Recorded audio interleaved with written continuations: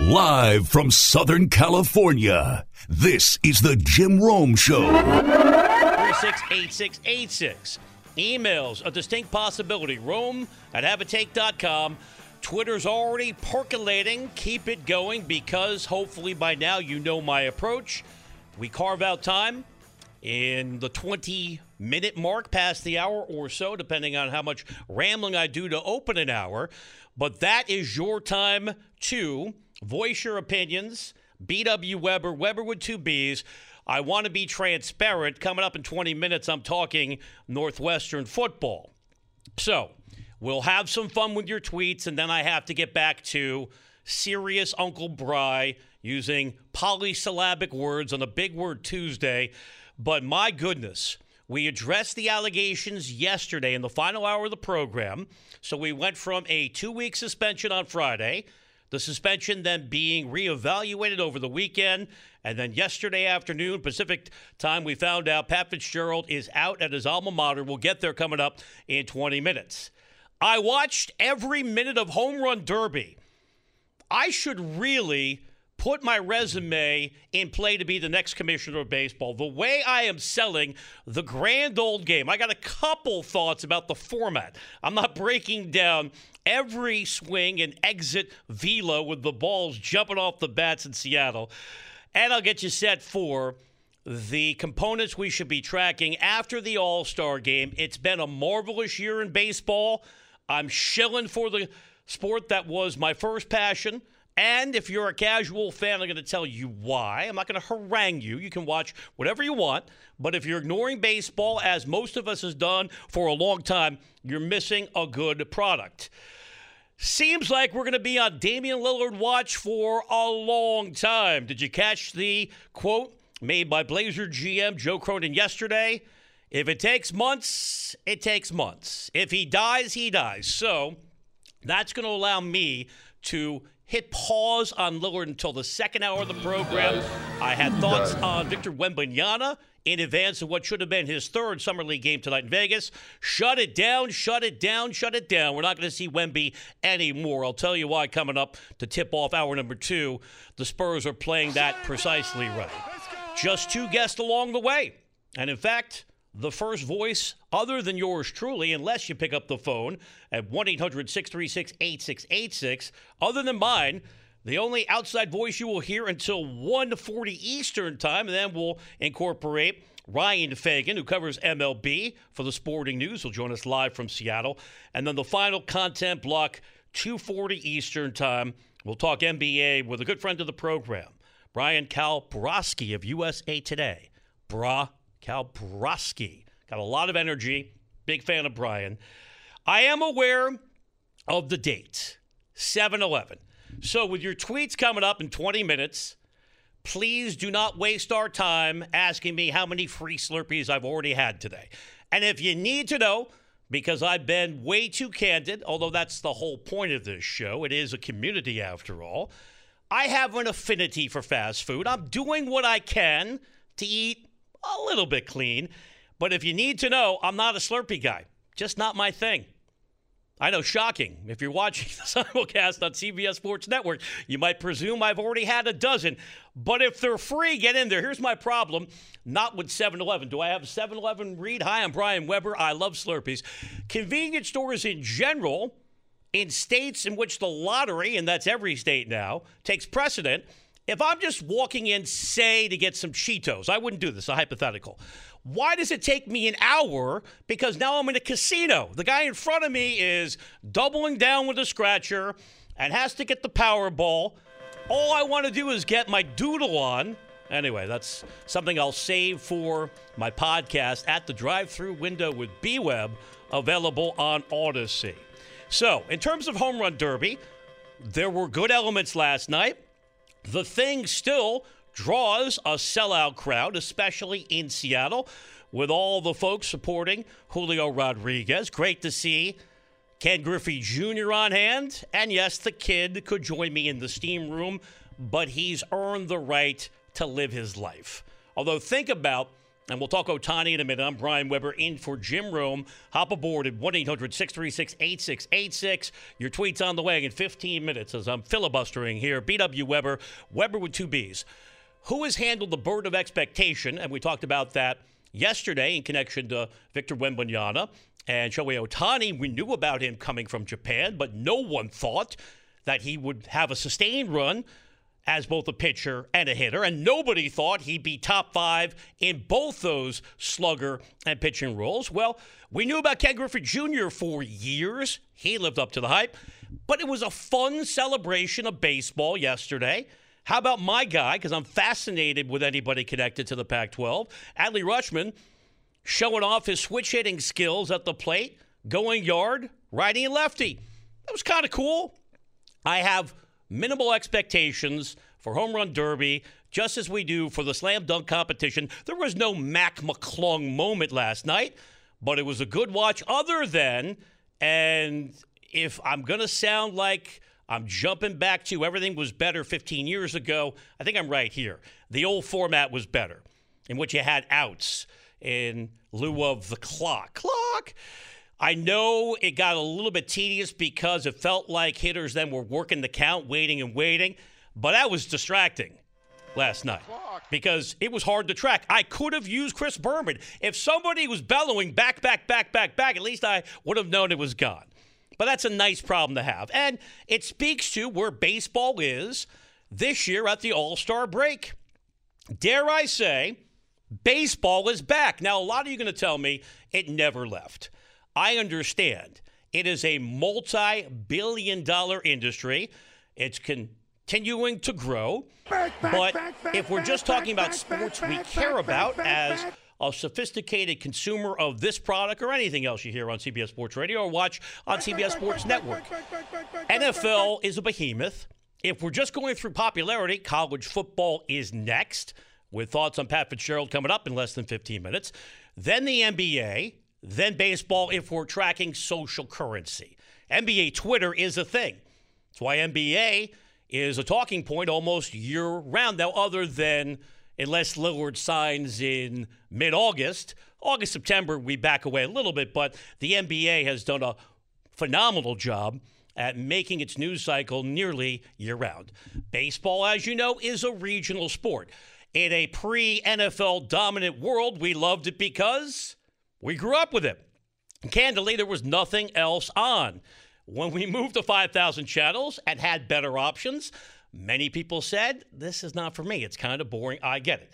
And I was amongst that crowd, although if I'm going to be totally upfront with you, I just followed the money because baseball was the foundation of my career. Because in 1992, when I had a high-pitched voice and a lot of attitude, I could have told you Nap Lajoie's batting average. People thought that was clever or somehow insightful. So I was a lapsed baseball fan for years, primarily because of analytics, where the game had devolved into either a home run or a strikeout, and the pitch clock got me back. And now that I'm paying attention, and perhaps I should work on having, say, meaningful relationships, leave my one-bedroom apartment. Hell no, I'm just watching MLB Network. We got to whip around the big. Excuse me while I whip this out. So, if you've not been paying attention, and you should if you listen to Jim every day, for example, Jungle legend Torey Lovullo has transformed that team. Now, it helps when you have a phenom like Corbin Carroll. But remember, the Diamondbacks, and they have cooled off a bit when you get swept by the Mets. That's not a good referendum for where you're at currently. But mathematically, at a tie for first with the Dodgers, I realize the Dodgers have the tiebreaker with winning percentage as we break it down now in granular detail. But it's an Arizona team that lost over 100 games just 2 years ago. The Reds are relevant. Stop the presses. When was the last time, other than Joey Votto, we mentioned anybody connected to the Reds? And I'm not going to name the entire Big Red Machine or Eric Davis and Rob Dibble, but you get my point.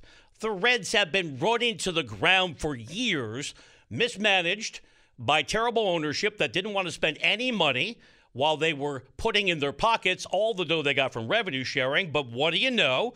You hire the right people in player personnel and development, and you find an Elly De La Cruz. Moving on to the Orioles.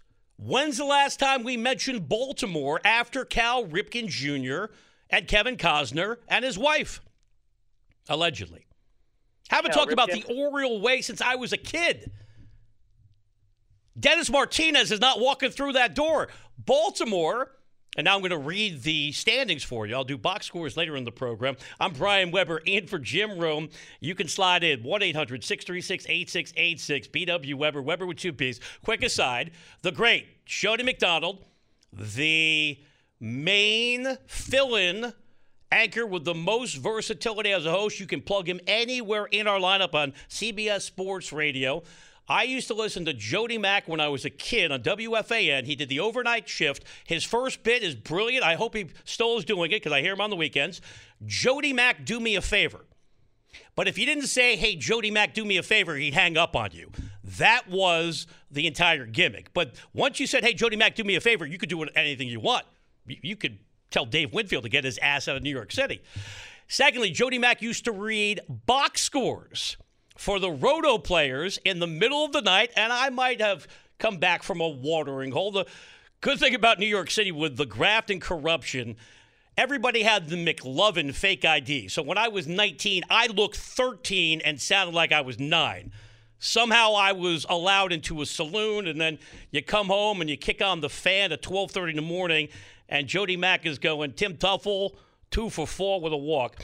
So I'm not going to read you every box score, but I'm trying to give you a sense of what's happening in baseball.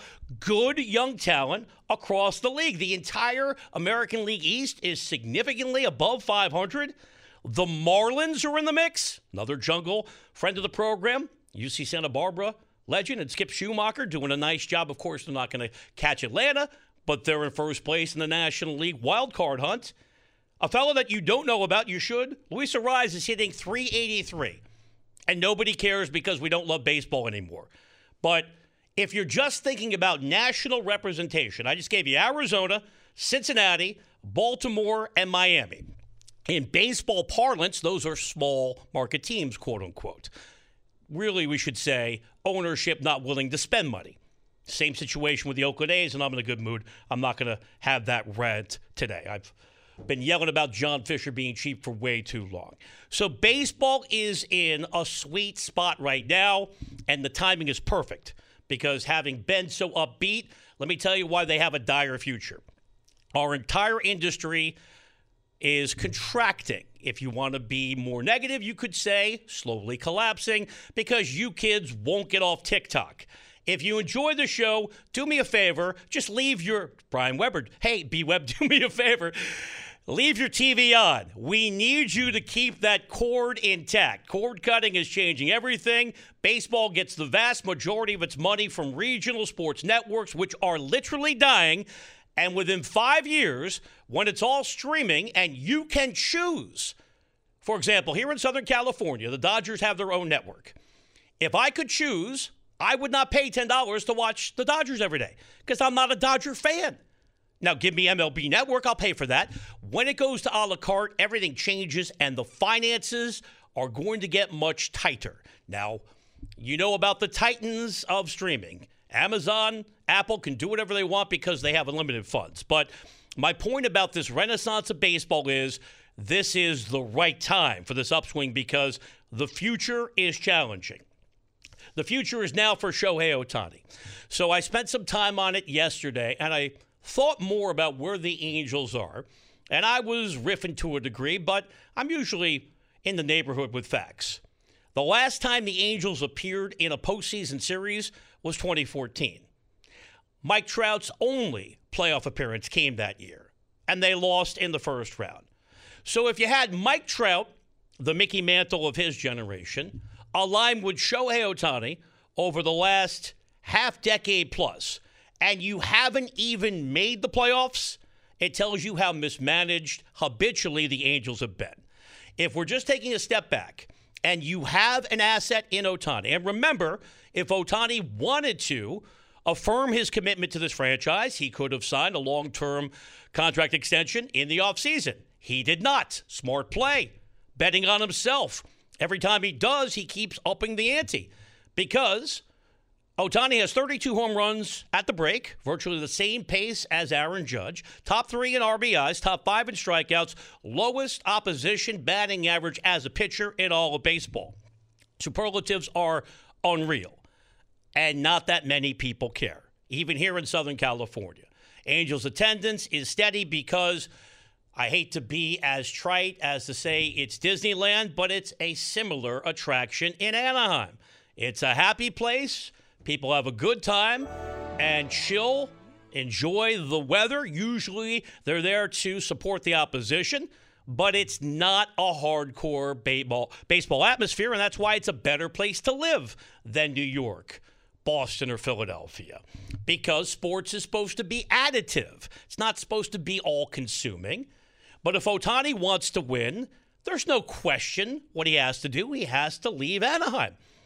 Unless he likes the atmosphere, unless the Angels can match whatever gargantuan offer is going to come from, and let's just go through the usual suspects, the Yankees, the Mets, the Dodgers are the likeliest linkage because he wouldn't even have to move. He already has a big personal following here in Southern California. What about the Giants? What kind of rock star would Ohtani be in the San Francisco Bay Area with that deep and long-standing tie-in between San Francisco and Japan, the gateway to the Pacific Rim? So if Ohtani is leaving, unless he has privately assured Artie Moreno, I'm going to hang around, the Angels have one choice and one choice only, and that's to deal Ohtani prior to the deadline.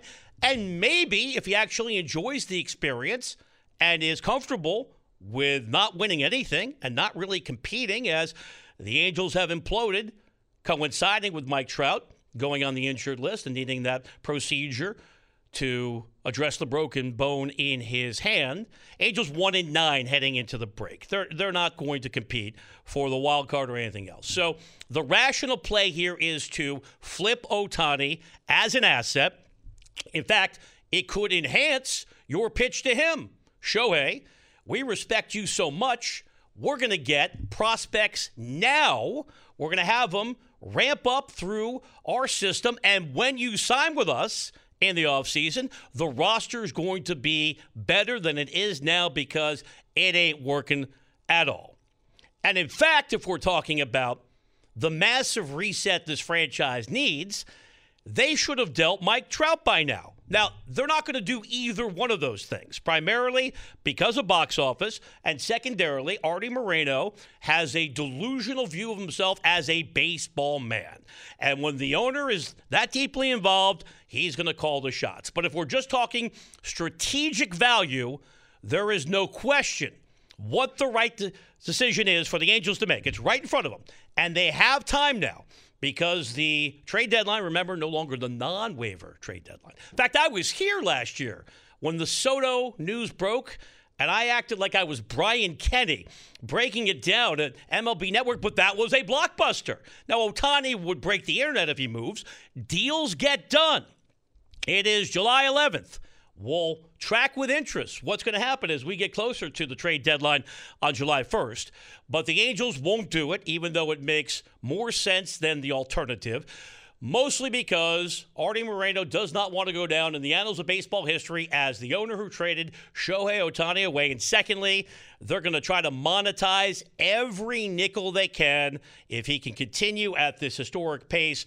On Ohtani watch, every time he comes to the plate with a chance to get closer to Aaron Judge is another way for Artie Moreno to make a couple bucks. I'm Brian Weber in for Jim Rome. You can be a part of the show, 1-800-636-8686. Emails, rome@haveatake.com. If you're going to tweet at me, you have to set it up with this premise. Hey, B-Web, do me a favor as we go third person. Your tweet's coming up. But I'm going to keep that concise. I'm going to read the good ones as curated by our outstanding executive producer, Tommy. And then I got to shift into a serious story that we covered yesterday, and then we'll advance it today. Northwestern football head coach Pat Fitzgerald is out, fired yesterday amid findings of hazing within the program. He was suspended originally for 2 weeks on Friday. What changed in the interim? We'll tackle that next. Just getting warmed up on a terrific Tuesday. I'm Brian Weber. working the alliteration hard in for Jim Rome here on CBS Sports Radio. Discover credit cards do something pretty awesome. At the end of your first year, they automatically double all the cash back you've earned. That's right. Everything you have earned doubled.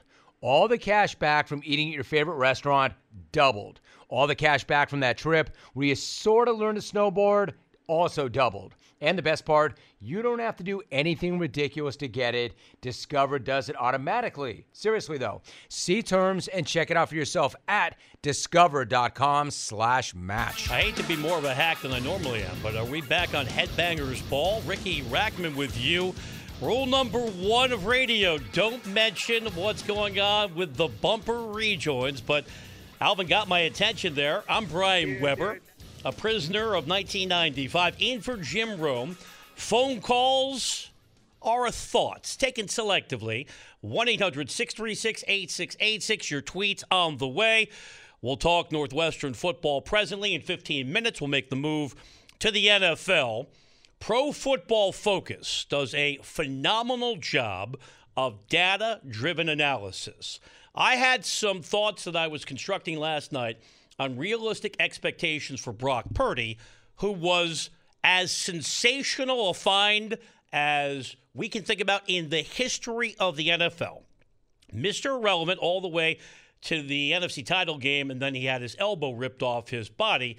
Pro Football Focus ran their simulations. They have him leading the league in picks if he plays an entire season. So, with the ambiguity about where he stands coming back from the elbow procedure, what are realistic expectations for Purdy and the Niners? We'll get there coming up. Your tweets, Smarty Basketball. Of course you like Home Run Derby. You like us. Regards, Denny's Grand Slams. What, Moon over Miami didn't want this? We're in Laconic's on a roll. It's not about the free Slurpees today.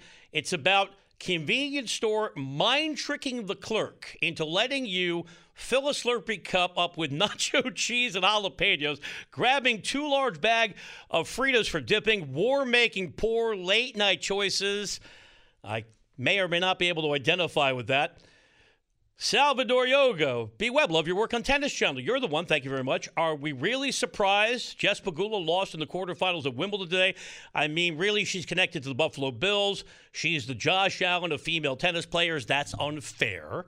Although, speaking of expectations, I think the Bills have as great a burden as anybody else. And I know this is a Bills house. We will tread lightly.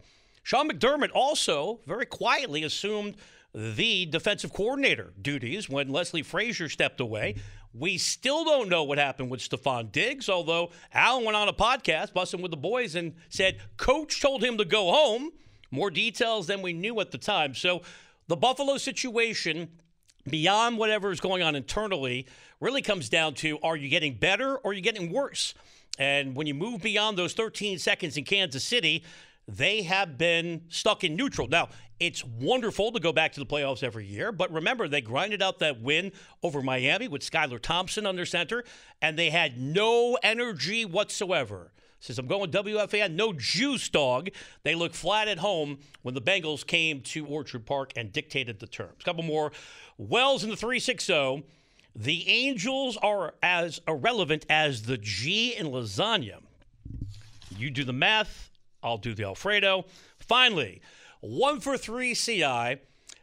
Last time the Reds were relevant was during my home run call. Yours, Tom Brennan. Tonight that I guess went out over the air that I am deeply ashamed of. If I have hurt anyone out there, I can't tell you how much I say from the bottom of my heart. I'm so very, very sorry. I pride myself and think of myself as a man of faith. As there's a drive in a deep left field by Castellanos, it will be a home run. And we can so that'll let make Mr. it a Brenneman, who is doing game. all the right things in an attempt to make a comeback, and I believe in second, third, and fourth chances. I think we'll hear from Tom again. And let's not say it was a mistake. It was a terrible choice, but he has suffered major consequences. My favorite part, as a part-time play-by-play guy, he just had to get the home run call in, and he did it seamlessly because – while that was a grotesque remark, he is a talented broadcaster. Okay, let's get serious for a few minutes, and I'm going to do this once an hour to give the story with this kind of gravity the coverage it deserves. So if I don't fully get into the salient details of the Northwestern story, I'll reset coming up top of the hour in 30 minutes. We wrapped up the program yesterday. It was the last, quote-unquote, take I had before we had the basketball conversation with Eric Pincus of Bleacher Report in the final hour of the show with my thoughts on the Northwestern story. And my grand takeaway was it's hard to come up with a summation of a story with such murky details because the report that a law firm came up with as the conclusion of their investigation about alleged hazing within the Northwestern football program was not released. We just got the executive summary on Friday, and we found out more when Fitzgerald issued his statement, which is clearly and understandably his public platform to set up the lawsuit to get paid. And I understand it. If you have a contract, it's one thing to lose your job, and much more than the job for Pat Fitzgerald. He is the personification of that program. Northwestern football, like my alma mater, and I'm going to talk a little Stanford today. I've squandered a lot of education to be wedged into this chair. There are a handful of schools that care about academics more than athletics beyond the Ivy League. There are a small number of schools that want to excel in both. However, there are compromises. And if you have a decision to make at a school like Northwestern or Stanford or Duke to a degree, or you pick it, University of California, Berkeley, University of Virginia, University of Michigan, although Michigan football is bigger than the university, it's a wonderful school. They, I think, more often than not, are going to err on the side of the university. But in this case, Fitzgerald had become as big as the school. Now, remember, this university president who made the decision, Michael Schill, did not hire Pat Fitzgerald. And Pat Fitzgerald's been there for decades, going back to when he established himself as one of the most decorated players in the history of Northwestern football. And no disrespect, that's not saying much, like Stanford football, other than we have the upswing with Jim Plunkett in the early 1970s and John Elway. Schools like that were not designed to excel in football. In fact, a lot of alumni don't like football success because it feels like it devalues our degrees. Now, obviously, I'm in a different camp because I'm the least influential alum of my university. But I know people at Northwestern who were absolutely fine with the program being marginal. Now, the problem was they were abysmal. Before Denny Green got there, they had the longest losing streak in modern college football history for a long time. In terms of the here and now, what changed between Friday and the dismissal yesterday? Well, it's very interesting that the president, and I read his entire letter, and I have quotes here, and we're going to revisit this once an hour, as I mentioned, still claims he has not seen all the details of the investigation. Some of that, to me, is legalese, because the reason you hire a third party, especially a law firm, is you then protect yourself as a university president and the school from lawsuits. Let's say they did nothing to Pat Fitzgerald. And Pat Fitzgerald, in that statement, to finish my thoughts, said it was a mutually agreed upon 2-week suspension. Well, that's not a suspension then. That's a leave of absence, right? That to me, was a very interesting way of framing things. So Fitzgerald is claiming that he was so above board, he agreed to step away for a couple weeks, which doesn't really feel like a suspension, but I guess we're getting into semantics here. Let's say university officials did nothing. Well, the student athlete who had the allegations could then sue Northwestern. The officials would say, well, we had nothing to do with the investigation. We have plausible deniability. So that's why you go to a third party. It is interesting that the president claims he still does not know all the details, yet he then decided to go Columbo or Rockford. Is there a modern detective I could use? Simon and Simon, Jake and the Fat Man, and started to reach out directly, first to the family of the football player involved, and then spoke to the student athlete himself. He found the allegations to be credible, and here's the smoking gun. 11 current or former football players acknowledged the hazing had been ongoing. And that's all Northwestern needs to justify this decision from a standpoint of pushing back on the lawsuit that certainly is coming from Pat Fitzgerald. I'm going to get back to this coming up in 25 minutes. Final thought, Pat Fitzgerald, why he transformed the program, has not been a winning head coach recently. 1 win last year, 3 wins the year before. Go back a couple years prior, 2019, 3 wins. I'm not saying that tipped the balance against him, but if he was winning 8, 9, 10 games every year, and I'm not being cynical, I live in the real world, I think he would have built up even more equity that would have made it harder for him to be forced out, because there was a middle ground there. Could have been a 6-game suspension. It didn't have to go from a nonsensical slap on the wrist to you're fired. We'll talk more about it and the implications, but my key takeaway is, at a school like Northwestern, football should not be bigger than the university. They care more about Nobel laureates and national championships, and they should. After all, beyond the billions of dollars involved in big-time college sports, theoretically, it's about education, and I know I'm not living in the real world there. I'm Brian Weber, in for Jim Rome. We'll get back to this topic coming up in 25 minutes straight ahead. We will venture into the NFL and mention Brock Purdy coming off the elbow procedure. So can the Niners count on Purdy to come close to the magic that he achieved a year ago? That is on the way. First, time for a sports update. Here is U.S. Andrew Cellular Roach. has some great news, especially for you, person listening to this podcast. Right now, you can get one line with unlimited data for just $29.99. So, unlike other cell networks, you won't have to pay for lines you don't need just to get a good price. Get one line for $29.99 with unlimited data today. U.S. Cellular, built for us. Terms do apply. Visit uscellular.com for details. Getting closer to the second hour of the program. Plenty of opportunities for you to get involved. 1-800-636-8686. Emails, roman@take.com. Tweets have been entertaining. Let's maintain that momentum. BW Weber, Weber with 2 Bs. Top of the hour in just over 15 minutes. More thoughts on Northwestern. And I realize I try to be self-aware, although if you say you're self-aware, you're probably not. I get a little ponderous when I get into these legal thoughts. So I will pick up the pace. I will not pretend that I am a member of the bar. You know, I've been to a couple bars. Hi-oh! I just mentioned I had a McLovin fake ID in 1988. I will give you thoughts as to, is this going to change the culture of big-time college football? Here's a preview. No. I think a lot of schools would have said, okay, we appreciate the wonderful investigation. We always keep the thoughts and the well-being of student-athletes top of mind. But the balancing act is you're suspended for a month or 4 games. Some schools would not have fired Pat Fitzgerald. We'll talk more about perhaps why Northwestern did and why other schools should follow their lead. That's coming up. And we'll talk NBA.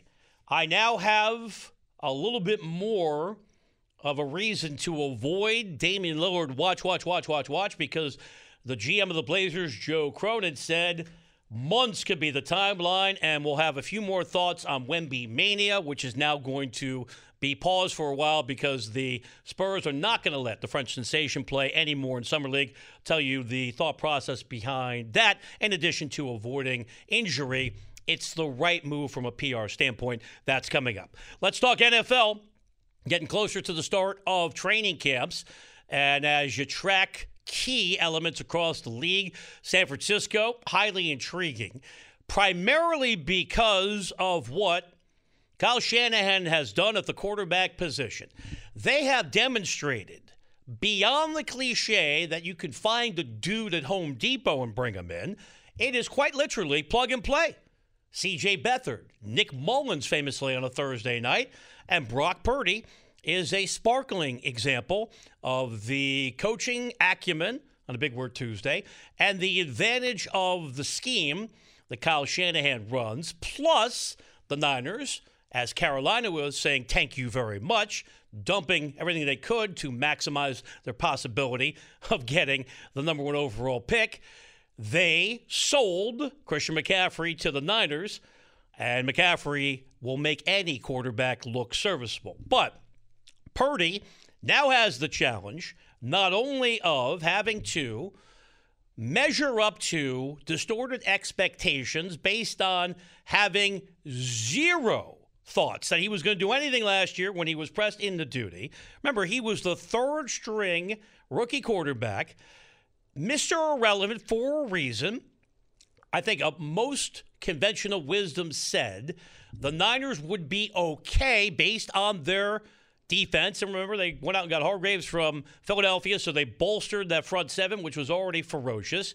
And the surrounding cast, when you think about Kittle and Samuel and McCaffrey, but could they really make a deep run in the playoffs with Brock Purdy under center? And to his credit, he was a high-end game manager. If you're watching the simulcast, terrific work as always on CBS Sports Network.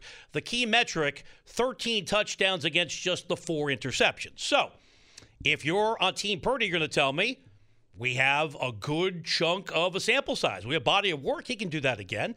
My counter would be year 2 for any quarterback, much more challenging because defense coordinators have all that tape to dissect, and they're going to scheme you differently. I was thinking of a comp, and this is a bit of a stretch, but my gimmick is history. Go back to the Dolphins pre-Dan Marino. In fact, they made a Super Bowl before Dan Marino. Now, the asterisk, really have to sound that word out, asterisk. Strike year, 1982, a fellow named David Woodley still has the historic footnote as the youngest quarterback to start in a Super Bowl. He's 24 years old. He was an 8th-round pick out of LSU when we had more than 7 rounds. I think if Purdy had the opportunity to be drafted in the 8th, 9th, or 10th round if they existed, he might have fallen that low. That's how much of a question mark there was surrounding him coming out of college because he's limited from a physical standpoint. Well, the reason you probably haven't heard of Woodley is he didn't do that phenomenally in the Super Bowl, and in the draft, Dan Marino was selected by Miami, and that was it for the comet that was David Woodley. I'm not saying Purdy's going to disappear, but I do think it's fair to have realistic doubts about how successful he's going to be this year if the Niners ask him to do more, as they should. He's far more comfortable with the system. He will have more of a command of what Kyle Shanahan is trying to accomplish. But some of that is also going to be slowed by the fact that we don't know where he is right now coming back from the elbow surgery. And just as a fan, that NFC title game was a debacle, and I don't root for anybody. I'm looking for the best stories to analyze. Once he had that elbow ripped off his body, the Niners never had a chance, and Josh Johnson's running around. So the San Francisco is a puzzling team on some level. You have to admire their consistency. The run to the Super Bowl, and I can close my eyes even smaller right now and see Jimmy Garoppolo with the overthrow. If that's a connected pass, probably a different outcome. Still, they make it to another NFC title game with Garoppolo. They make it to an NFC championship game with Brock Purdy based on the overall strength of the roster. If we're just stacking who's got the most talented collection of players side by side, Kansas City, even with their defensive deficiencies, right there because they can outscore you 42-35 if need be. Mentioned Buffalo, Cincinnati, clearly Philadelphia, and the Niners are right there. But to win a Super Bowl, I think you need more than just functioning and serviceable under center. And I mentioned, because I have no life, and while I was enthralled watching Home Run Derby, I actually did some research. What a novel concept. I threw Brock Purdy in the old Google machine and came up with this nugget from Pro Football Focus. They run simulations of everything, and these are projections, but it's not like Stratomatic baseball. This is AI kind of stuff. And I know once they get a robot in this chair, I'm long gone. That's why I'm trying to hustle as much as I can and did some due diligence last night. Pro Football Focus, their simulation has the Niners with Purdy under center starting every game, winning 12 games. They won 13 last year, so right in the same vicinity. They have him leading the league in interceptions based on all the reasons that I laid out. In fact, they have him with 18 interceptions. That's 3 more than Dak Prescott imploded with last year. And if we look beyond Brock Purdy, as of now, Sam Darnold is still second on the depth chart. The 30 for 30 surrounding Trey Lance is going to be fascinating. The Niners go all in to get him.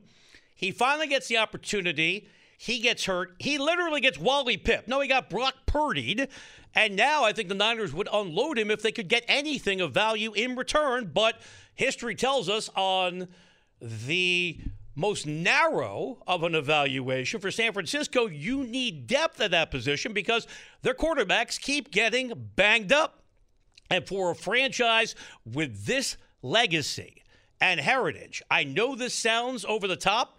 Just making it to the NFC title game is not enough for San Francisco 49er fans. You can understand why. They will immediately say Joe Montana and Steve Young.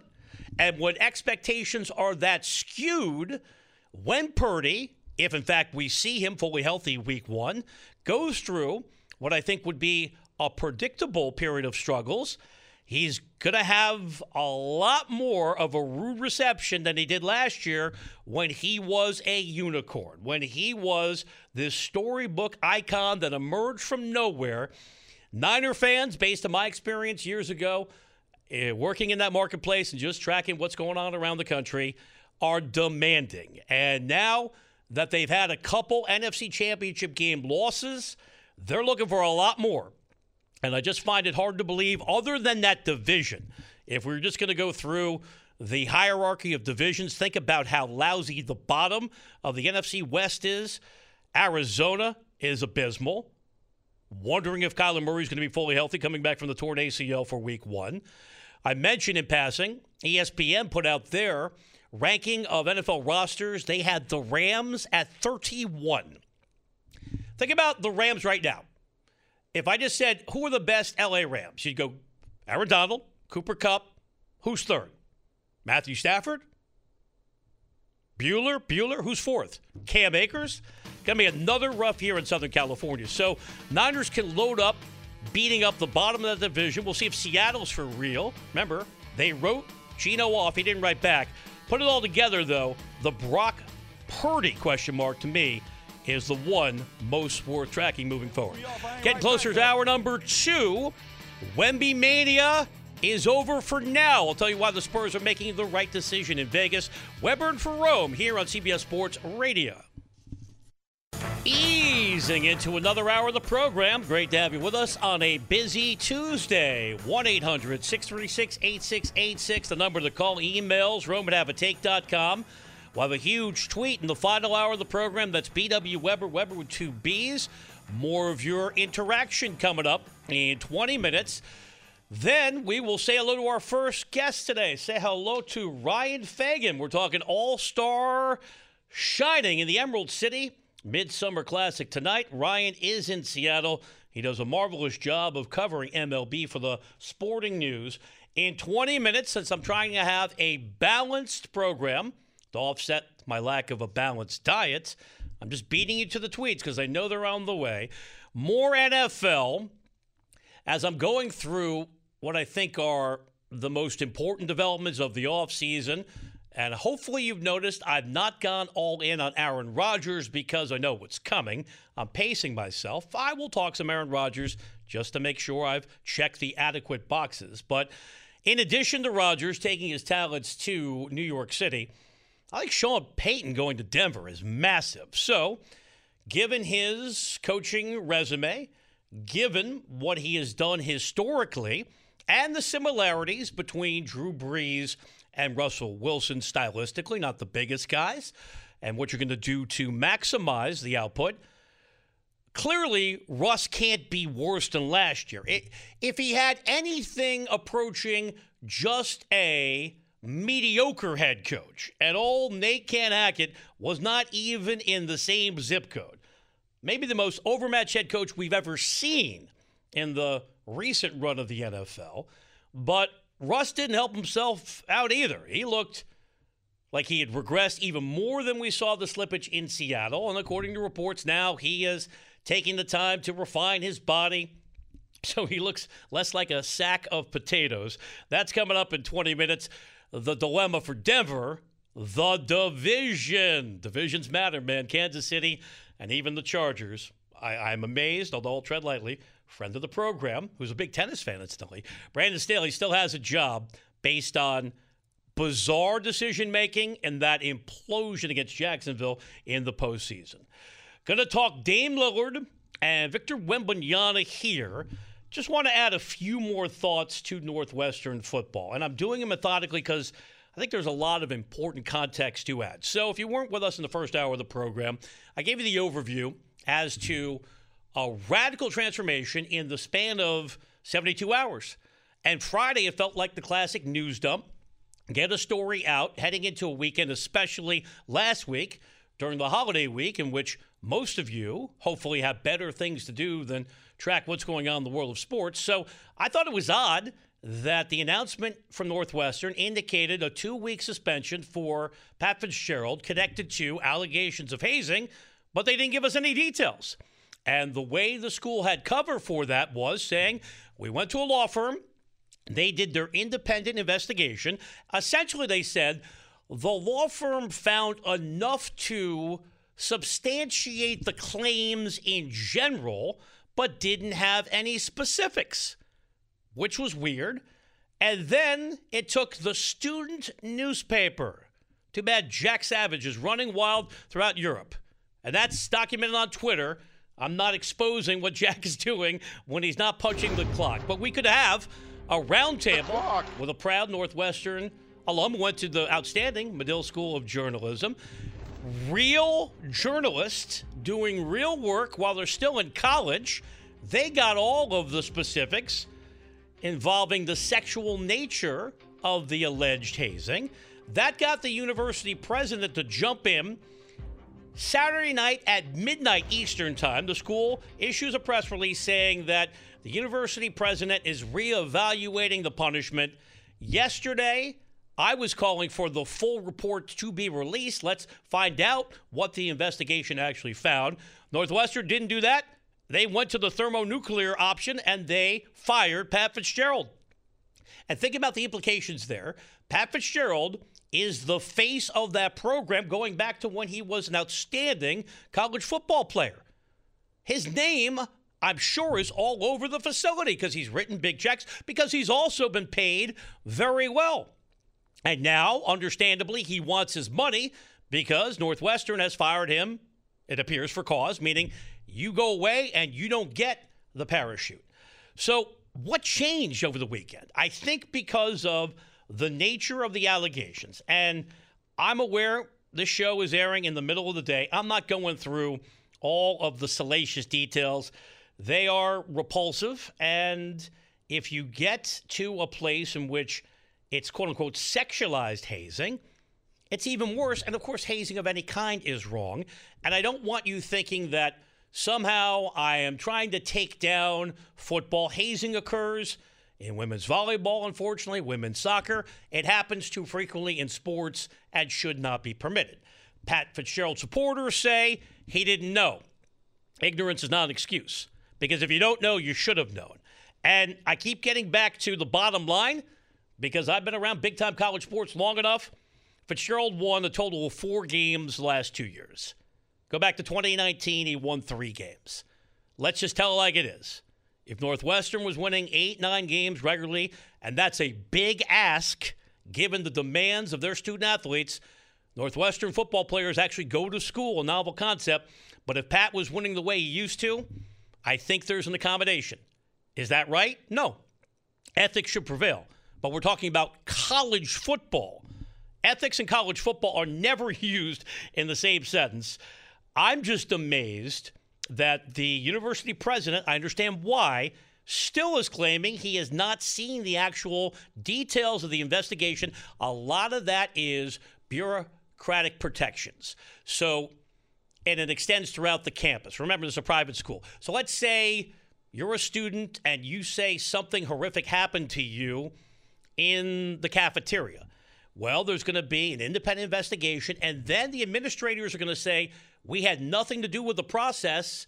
The investigators found this conclusion. Don't sue us. This is all about CYA, and if you're interested in how it's going to play out, Fitzgerald's already foreshadowed he's lowering up because he wants his dough. I don't think this is career-ending for Pat Fitzgerald because there's no smoking gun. Because thankfully, nobody wound up in a hospital or worse. And again, in no way am I mincing words here. I'm not condoning hazing whatsoever. It's 2023. let's evolve. But I've been around big-time college football long enough to know that the culture persists, and it's going to be harder and harder lest the players push back. And in this instance, Northwestern alleges that it wasn't just a rogue student-athlete. It was a total of 11 current or former football players confirming, to a degree, the allegations of hazing. I'm Brian Weber in for Jim Rome. I'm auditioning for National Public Radio, and I'm putting the audience to sleep. How about Lillard? Watch. Da-da-da-da-da-da-da. So this thing is going to go on for months and months and months. And I admire the transparency of Blazer GM Joe Cronin. Quote yesterday, if it takes months, it takes months. Stop asking me the same question. There's no deadline. Blazers can slow play this thing all the way, I think, until training camp. That would be the soft deadline because then Dame stays away. But you have every other Blazer with a microphone in their face on media day. Hey, Scoot Henderson, you're the new face of the franchise. How do you feel about Dame? And from a PR standpoint, that's typically what teams want to avoid. So if we're just talking about when this long national nightmare might come to a conclusion, I'd say the fall. Doesn't have to slow play it with that kind of duration, but I'm trying to be a realist. When we get to the end of all of this, what's going to change? I don't think much. I think it's going to be Miami. And I think the only question comes down to this, the level of compensation. Because Portland, to justify to their fan base the only identifiable star they have left leaving, and to do their job of trying to reconstruct this roster, they need as many assets as they can get, and Tyler Hero is not moving the needle. But they could flip him into another first-round pick. Miami sends him a couple. You get, say, Brooklyn involved. They got nothing but assets because they've already endured Kevin Durant forcing his way out, followed by Kyrie Irving. I think the sum total is going to be Portland gets a threshold of 3 first-round picks. That's the precedent set by the Anthony Davis deal. 4 is the goal because we saw that in Durant and Gobert's transactions, plus some players. And then we ignore Portland for 2 to 4 years as they rebuild. Look at Oklahoma City. Now, I know you don't care about a team that was at the bottom of the Western Conference, but that's a good young team. And as we make the transition to Summer League thoughts, Chet Holmgren has looked good. Again, I need a life, but I'm watching NBA TV.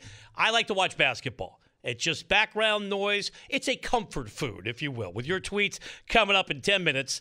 Yes, I like macaroni and cheese of all kinds. You can throw the lobster in there as well. So take that off your list. BW Weber, Weber with 2 B's, 1-800-636-8686. In 30 minutes, we talk baseball at the All-Star break with Ryan Fagan of the Sporting News. Chet Holmgren looks good, and people forget he went down with a foot injury in an exhibition last summer. We didn't see him at all last year. You put him now back at 100% as a dynamic post performer, especially on defense with all the blocks. OKC's a good young team. Another impediment to the rise of San Antonio. So we're not going to see Victor Wembanyama anymore. I still feel like Britney Spears should be seated courtside at a Spurs game, and he should come over and hug her just to complete the bit. As a recovering wrestling fan, this feels like Miss Elizabeth and the Macho Man back in the day.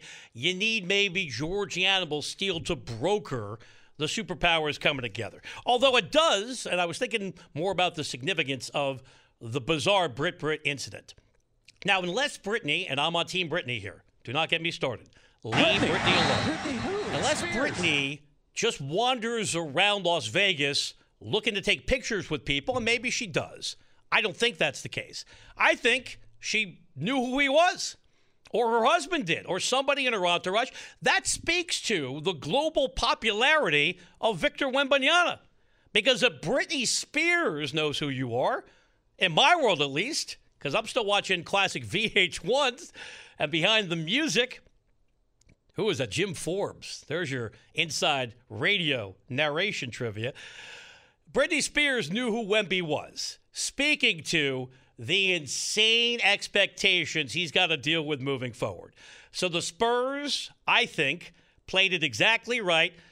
After we saw the predictably rusty performance on Friday, just 2 of 13 floor, he bounces back. He plays well on Sunday, 27-12, knocks down a couple threes, more block shots. That shifts the narrative. I don't love the word, but it's a reality. That changes the social media view that Wemby can't play. Because I was following along on NBA Twitter on Friday night, and you young people, you TikTokers, were crucifying Wemby. And I realized, looking for fairness in social media, probably not the best play, but the rush to judgment was as predictable as if he had 45 points, he was on his way to the Hall of Fame. So he had the confidence boost and a quality game. Now there's no reason to put him out there, especially in the context of Summer League, because he's playing with a bunch of dudes in large measure that aren't going to be on his roster when we get to the regular season. And even if they are going to play together, they got all a training camp. Why would you run the risk of putting Wembanyama back on the floor? Because the biggest concern I think we all have for him is his lean physique. Now, we can be envious, but he's 7'4", and he just looks way thin. And those legs are going to fill out. The rest of the body's going to come together as he spends time in the weight room. So there, I think, is a nice confluence here of ended on a high note. Wembanyama also said on Sunday, this is the last time you're going to hear from me for a while because that's how the Spurs play it. So he'll disappear. There'll be some activity on Twitter or Instagram, but he's not going to be doing one-on-ones or making the talk show circuit. What talk shows are left? He's not going to be on Jimmy Kimmel. Well, they're down with the writer's strike. He's not going to show up on every podcast, and that's smart because he's already been so overexposed that it's good for him to go away for a while. When he comes back, what do we think about the Spurs this year? Not too much. There's a reason they were in position to claim him in the lottery because they have an abysmal roster. And overall, even if they are markedly improved, remember, we're talking about the Western Conference. I just told you OKC was right there in that play-in mix. Going to be even better now with the return of Chet Holmgren. They have the reigning champs in Denver. And I'm aware, because I was doing a lot of radio last week and tracking every small transaction, losing Bruce Brown and Jeff Green will be impactful. That's 2 of the 8 rotation players. But so long you have a healthy Jokic and Murray, we saw the separation between Denver and everybody else. Suns with Bradley Beal now being added to the 1-2 of Booker and Durant, second best team in the West. Frank Vogel, friend of the program, with a good history for coaching up big men, going back to Roy Hibbert in Indy, and a healthy Anthony Davis in the bubble for the Lakers, I think will jumpstart DeAndre Ayton's career. Can't be any worse because the relationship had soured with Ayton and Monty Williams. And then a collection of teams. We should talk about, oh, by the way, the Kings. They were ahead of schedule last year. I realized they didn't make it past their series with the Warriors, but Fox and Sabonis only going to be a year better. I don't love what the Warriors did, but they can't be as abysmal as they were last year on the road. And getting rid of Jordan Poole, while I am in no way back to, I'm not supporting hazing, obviously, I'm not justifying anything Draymond Green did. Draymond Green punched a dude in the face and got away with it and then got $100 million. And you got Poole now in Washington being asked questions about Green and just wants to restart things. Chris Paul's going to add nothing. But if Klay Thompson can finally start replicating his form of the past and shake off the consequences of the Achilles and the ACL and be a more reliable second option with Steph, Warriors, as we saw in the playoffs, will be in the mix there. Lakers, I don't love what they did in free agency as much as some of the people who hand out grades for a living. And I'll pose the question coming up in the final hour of the program when we say hello to Brian Kalbrowski of USA Today. How much better are the Lakers? Is LeBron really satisfied with, quote-unquote, running it back? I understand why they did it, because if you're Rob Pelinka, the team at last has a core around LeBron and AD, an amazing disparity between how lousy they were before the deadline and getting contributions from Hachimura and Reeves. And I understand the thought process here, but did they get that much better, or are we just assuming that playing together with those guys, the reasons why I believe the Kings are going to take a big step forward is those guys are more talented, Fox and Sabonis, than Reeves and Hachimura. There's a reason why Hachimura's bounced around the league. Reeves was undrafted, taking nothing away from what he meant to the Lakers in the postseason. He was their third best player. But I'm just not buying the Lakers' ascendancy as much as some are. But I just rattled off a bunch of teams. How about the Grizzlies with Marcus Smart? And you're going to say no Ja Morant. Memphis has proven repeatedly they can win without Ja Morant prior to the suspensions because he kept getting banged up. So it's a gauntlet in the West. Even with a transcendent talent like Victor Wembanyama, San Antonio's not sniffing the playoffs, and that's okay. This is about him establishing himself as the future face of the NBA, learning on the job, and letting his body mature. 19 years old and such a phenom. Britney Spears wanted the autograph for the selfie. Hoops, we did it again. I'm Brian Weber. I'm not that innocent. 1-800-636-8686. Playing the hits. Emails, rome@haveatake.com. Your tweets on the way. BW Weber, Weber with 2 B's. In 25 minutes, we talk All-Star Baseball. Ryan Fagan's in Seattle for the Midsummer Classic. We'll check in with the senior MLB writer for the Sporting News. Up next, back to the NFL. I mentioned, I think, Sean Payton coming to Denver, the second most important offseason development, second only to Aaron Rodgers and the Jets. Can Payton resurrect Russell Wilson's career in the Mile High City? A lot more to get to. I appreciate the company on a Tuesday. Weber in for Rome here on CBS Sports Radio. Good night,